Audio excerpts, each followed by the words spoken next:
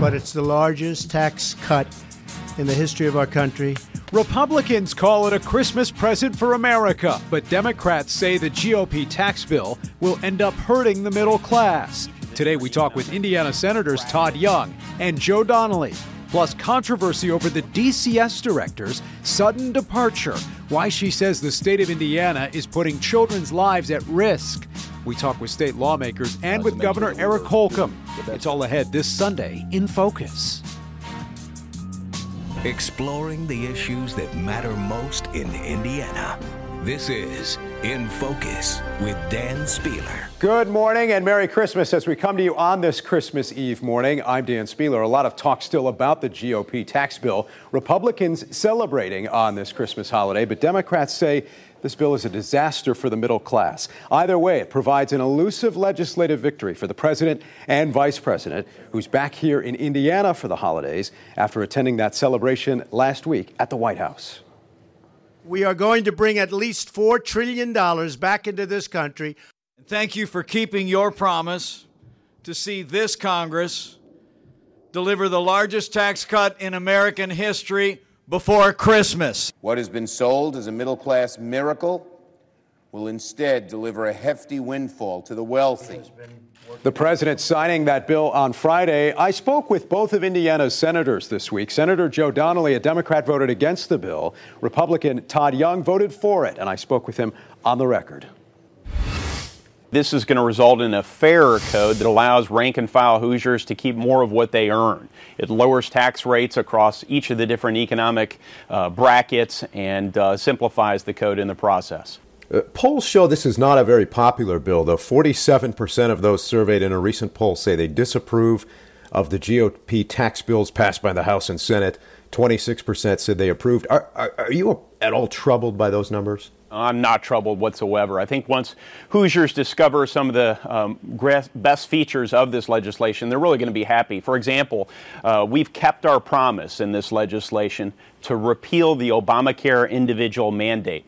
This tax is being paid by well over 100,000 Hoosiers, and most of those Hoosiers, 81%, make $50,000 or less. This is their gift for not buying health insurance they can't afford or don't want. Half of that group makes $25,000 or less, so entirely unfair. So there's all kinds of provisions within this tax bill that I think once Hoosiers get to filing their taxes, they'll understand. We've done them a favor with this legislation, and it's going to lead to a faster-growing economy that allows Hoosiers to keep more of what they earn. You don't feel it's a tax cut mainly for the rich, as some have suggested? You know, we hear this... We've heard this for generations, really. So I think regardless of what Republicans had done on this tax bill, and I'm not known as a real partisan person, but let's face it, it would have been characterized by people on the left as something it's not. It ought to be a bipartisan piece of legislation because we have the highest corporate tax rates in the industrialized world. That's why Barack Obama advocated lowering the corporate rate, and so much of what he advocated is part of this legislation. Are you disappointed Senator Donnelly isn't supporting the bill? I've got great respect for my colleagues. We each arrive at our decisions differently, and I'll leave it at that. There's also this question of how this gets paid for, its impact on the debt. Do you think this truly will pay for itself? Some experts say that's assuming some pretty unprecedented levels of growth. Well, let's look at the independent scorekeepers, the Congressional Budget Office and the Joint Committee on Taxation. So the Congressional Budget Office says that we're only going to experience a 1.9% rate of growth over the next decade. We've been well over 3% for the last number of quarters during the Trump era. So I think that is unrealistic. They also indicate that we only, on top of that 1.9%, need an additional 0.4% per year in growth. The Joint Committee on Taxation says we need an additional 0.2% on top of that 1.9. So I know the eyes start to glaze over once you get into specific numbers, but these are really conservative, very modest estimates about what is possible going forward. And I happen to believe in the American people. I think with a competitive tax system, along with all the regulatory reform we're doing and the other reforms we're making here at the federal level, the American people are once again going to step up and demonstrate that we have the financial wherewithal, the creativity, and the work ethic to grow this economy at a very fast clip. There's also still a lot of talk about this Russia probe. Some Republicans really trying to perhaps question Robert Mueller's credibility with some of the things that have come out in the news. Do you still support this investigation as it stands today? Well, Dan, it's appropriate that we focus on this. This is why there's an Intelligence Committee investigation occurring within the Senate. I support that bipartisan investigation into Russian meddling in our election. Now, it's not been determined that they in any way influenced the outcome of the election, but they absolutely did meddle in the election, so it's appropriate for us to look into that. When the time comes, I'll absolutely weigh in, and I think that investigation should proceed. Senator Todd Young, thank you so much for spending some time with us today. We appreciate it. Thank you, Dan.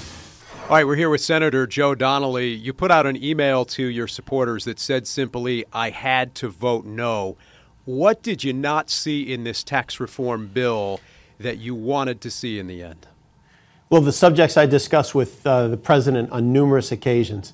Number one, that we make sure that our economic policy is for keeping jobs in the United States as opposed to going overseas.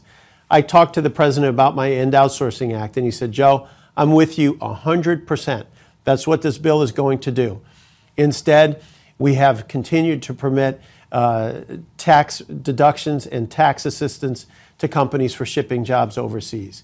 In regards to the middle class, I said to the president, we need to focus on average families, that the tax break goes to them, not to the top brackets in this country. He said that's exactly what's going to happen. Instead, the top brackets came down. Almost all the benefits went to the very, very wealthiest companies in the top 1%. And then finally, the president and I agreed that we needed to keep this deficit neutral, that it not increase the burden on our children in the future. And instead, this is going to increase the debt by over $2 trillion. So the bill that the president and I agreed on was not the one that came forward. Instead, this was a bill that Mitch McConnell wrote that was almost a complete flip to what we were hoping for. There are some short-term tax cuts in this bill for a lot of people. Obviously, some of those eventually go away. Is that what concerned you most? Is it difficult, though, to vote against a bill that does include those kinds of short-term tax cuts? Well, they are short-term tax cuts that go away so that families that make under $75,000 will see a tax increase in the years ahead. That the actual point of this is that taxes will increase for those families who make $75,000 or less. The very people this was supposed to focus on. The entire tax cut is being financed by borrowing. So in effect, we are going to China and having them finance a tax cut to the very, very wealthiest people in our country that all of us over the years ahead will be paying for. So we will be paying China for tax cuts to be given to the very wealthiest people in our country today. I would rather invest in America than investing in China and in other countries. And the focus needs to be on making sure that middle-class tax cuts are permanent. The corporate tax cuts are permanent. The middle-class tax cuts are temporary. That seems completely backwards to me. Republicans put out a statement saying that you sided with your party bosses and against working Hoosiers, in their words. How much of an issue will this be going into next year? Will this bill be more politically poisonous for the Republicans or Democrats up like yourself? I'm more than happy to talk about it at any time. If you look at this bill, it favors the very, very wealthiest in this country. When you look at our state government, we run a balanced budget. And you look at this is the exact opposite of what we do in Indiana, where we go over $2.2 trillion in debt for no reason at all other than to provide tax cuts to the very wealthiest people. And it doesn't focus on creating jobs here in this country. So I'm more than happy to keep my focus on what President Trump and I initially agreed on, which is jobs in America, helping the middle class, and not increasing the debt. If that was the tax package, I would have been for it. All right, Senator Donnelly, thanks so much. Merry Christmas. Happy holidays. Merry I know we'll be Christmas. talking a lot in the year ahead. Thank you so much. All right, up next this Sunday in Focus, tough questions for state officials after the DCS director steps down, writing a scathing resignation letter. She says children's lives are at risk in Indiana. We'll have the latest on that next. Also ahead, we'll have some fun on this Christmas Eve, some carpool karaoke featuring two of the most powerful politicians in central Indiana singing some Christmas carols. Stick around.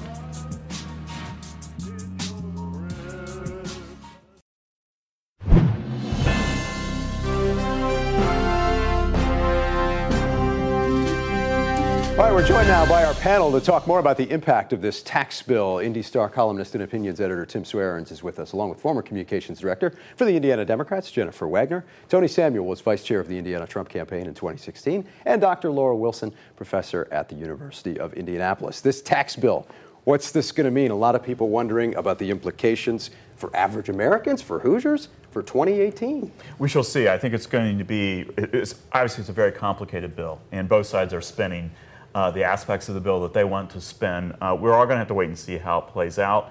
I will say one benefit we've all seen, or many of us have seen, is a rise in the markets, and our 401ks have grown considerably this year in anticipation of these tax cuts. And some companies have put out bonuses as well. They How do Democrats message this? How do Republicans message it moving forward? I think right now it's a wait and see. So as it passed, it's actually not popular yet. It's only about 35% approval, but nothing has actually happened yet. People haven't seen any refunds. Not everyone, Tim, gets to see a bounce in the markets. I hate to break it to you. Yeah, but there are tens of millions of Americans who are invested through their 401ks. Yes, and so I think we're going to wait and see what happens over the next 6 months or 12 months to see how, A, it will affect actual people, and B, how it affects the election. Republicans, though, are celebrating. Tony, I know you are as well. You've been talking about this issue for a few weeks now. We have been, and celebrating big time. Donald Trump now has made Christmas greater, you can say, and then to mark that, he's got a can you see the Merry Christmas version of the Make America Great Again hat? It's got Christmas lights. It has lights, yeah. And I really was going to get you guys one as well, but when I went back after buying some for friends and family, they were sold out. But it's a $5.5 trillion tax cut for Americans. 60% of that is for individuals and families.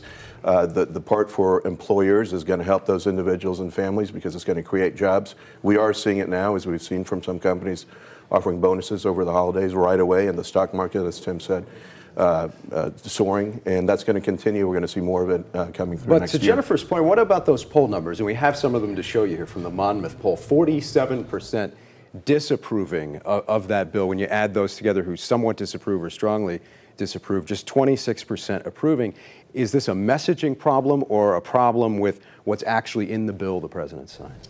It's not with what's in the bill. It's definitely that the messaging needs to keep up with what's in the bill, and I think you're going to see that. I think you're really going to see it from what's been happening with companies and some of these outside groups are going to start advertising and promoting what's going on. Laura, what do you make of those numbers? Well, I think, like Tony said, it is messaging, and that's the key, especially coming up to an election year for the congressional midterms. I see it being beneficial for Republicans or Democrats as long as they can message and mobilize really their support behind it. Jennifer, I imagine you might say it's not just the messaging. Well, it's not just the messaging, and I do find it, I'm going to channel my inner Mike Murphy because he's not here today, and say, and agree with Senator Donnelly in saying that you guys are adding $2.2 trillion to the debt. Like, you are doing the opposite of what a lot of Republicans want to see happen, and in pretty decent economic times. So we'll see how that shakes out for you next year. How many trillions of dollars did Obama add to the debt? Obama's not the president anymore. Thanks, Tim Swearens. Short-term memory there. And also what we've really got here, we've seen 2 quarters and probably now going to be 3 quarters of GDP growth over 3%. We never saw that during the Obama years. That's going to continue, and that's going to eliminate that debt that you're talking about. Records on the stock market. You mentioned Joe Donnelly. Obviously, this will be a big focus for him in 2018. Republicans already hitting Senator Donnelly for his vote on this tax bill. The 2 leading Senate candidates in Indiana putting out statements this week. If we can look at those, Luke Messer said Hoosiers deserve a pay raise, but Senator Donnelly voted against Indiana's working families when he opposed the president's tax cut plan. Todd Rokita said Joe Donnelly failed Indiana again by putting the agenda of Pelosi, Schumer, and the liberal elites ahead of President Trump's promise of tax cuts for Hoosiers. What about Donnelly's vote against this bill, guys? What's that going to mean for 2018? Is it still way too soon to know who will pay the price for this politically? Way too soon. We're 11 months out from November of 2018. I will say Joe Donnelly's done a very good job of putting himself in the middle in Indiana and certainly in to the right side of his party. His defense of his no vote there sounded very much like DNC talking points, which is rare for him. And so his messaging on this could be a problem for him. And it probably depends a lot on how this actually plays out economically for a lot of people. Absolutely. If the middle class doesn't actually see, a tax cut that's worth it to them, they're going to decide that Joe Donnelly made the right vote. And we're not going to know that for many, many more months. And I think, to Tony's point, there's going to be a lot of money dumped into Indiana, probably $100 million or more in this race. And that's going to be the determining factor. But so, too, are people getting sick of that kind of advertising. So it's really going to be a kitchen table issue and what matters to their bottom line. And likely this will be issue number one for the Rokita campaign, for the Messer campaign moving forward. And there's other issues, too. This will be issue number one, but there's also his support of the Iran bill, the Iran deal. There's also his vote for health care. So these things are adding up against Joe Donnelly. Let's talk about the week the vice president had as well, not only celebrating tax reform at the White House, also he went to Afghanistan to meet with the troops before the Christmas holiday, now back in Indiana to celebrate Christmas with his family. As this year comes to a close, what are some of his finest moments as VP? What should he still be concerned about in the new year? Sure. Well, I think he's had a great run thus far with the Trump administration. A lot of the stuff he has to do is kind of on defense and deflecting. And that's one of the things I think Pence has been most successful with. But he's, that's 1 year out of 4, at least for the first part of the term. So he still has a lot going on. And so much going on in Washington. Obviously, the Russia probe, so much scrutiny on the administration. Pence obviously has been an interesting figure to watch, not just for those of us from here in Indiana. Very interesting figure, and a lot of national, even international focus on the vice president, which is a bit unusual, and I think a part of that is because of the Mueller investigation. I think overall, Mike Pence has had a pretty good year. He's come across as the more stable partner in the Trump-Pence partnership, and that's to his benefit. I totally agree, and I agree with Laura, too. He's a quarter of the way through. He's still vice president. There's been a lot of talk that if something were to happen and Trump were to have to step down, he would be president. But all in all, he's had a pretty good year. He's been a great balance to this partnership from day one, from when he got the nomination. All right, now to some news here in Indiana and some fallout involving Indiana's current governor and an administrator who suddenly resigned. Here's Gabby Gonzalez. The judge who led the Department of Child Services for nearly 5 years submitted her resignation letter to Governor Eric Holcomb last week. In it, Mary Beth Bonaventura cites deep problems at the agency.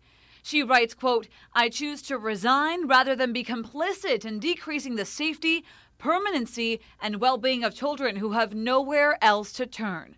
We took those concerns to the governor Monday afternoon. We'll continue to make sure that our focus is on the children of this state. Bonaventura said she feels unable to protect children because of cuts to funding made by the governor's staff in the midst of the opioid crisis. The governor, though, refuting those claims. Well, there was a need for more funding, and that's why we moved almost $500 million into that one agency. To make sure that we were doing the best job possible to care for the kids of Indiana. Foster families and child advocates have reached out to us in the last few months to shed light on the problems they see within the system. I'm hearing a lot of frustrations from the family case managers, very tearful frustrations that they believe that they can't do their job. Christy Cundiff leads a group of nearly 6,000 foster and adoptive parents. She said she agrees with Bonaventura and feels there's a need for sweeping changes at DCS. This is very serious. We have reached an all-time low. The DCS director ending the resignation letter by saying, quote, "Without serious change in the way the governor's office approaches child welfare and the needs of vulnerable children, I fear lives will be lost and families ruined."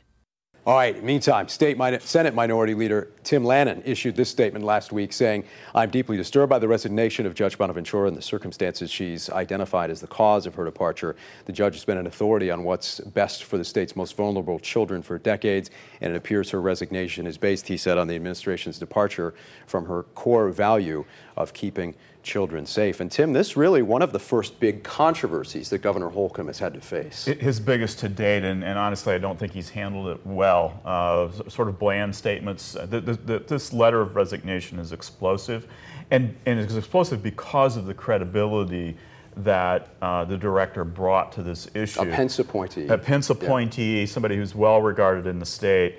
And let me just say, as an adoptive parent, as a former foster parent, we have to take these issues very, very seriously. And Governor Holcomb has tried to brush this off.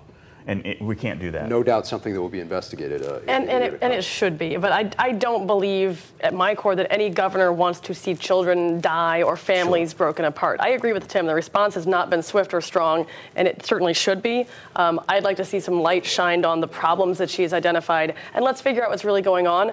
And, hopefully they can bring in someone who can, get things back on track if they really are this far off track. Could be a lot of issues in the year ahead at the State House, no doubt. All right, we've got much more to come after this. We're going to have a little bit of fun on this Christmas Eve as we take you to a little bit of carpool karaoke after the break. Stick around. Jingle bell, jingle bell, jingle bell rock. Yeah, that's the mayor of Indianapolis singing Jingle Bell Rock, hanging out with Santa and the pastor at St. Luke's United Methodist Church in Indy. It's part of a viral video, carpool karaoke, Christmas style, and it's bipartisan, both the mayor and the governor taking part. He knows when you've been bad or good, so you better be good for goodness sake. You better be good for goodness sake. Nice job. And we've got more of that on our website. We'll be right back after this. Time for this week's winners and losers. Laura, who do you got? Okay, so our governor and our mayor for their musical talents as Wasn't that winners, nice? obviously, Yeah. but more seriously, the Trump administration, passing tax reform, huge. The loser, the Holcomb administration, blemish on an otherwise pretty good record. Tony. Well, I'm going to put my hat on There for he this goes. one and agree with Laura and the Trump administration for delivering on their Christmas present promise of tax cuts for the American people. Loser, I'm going to say Joe Donnelly is going to be repeating those Democrat talking points a lot and people aren't buying it. Jennifer.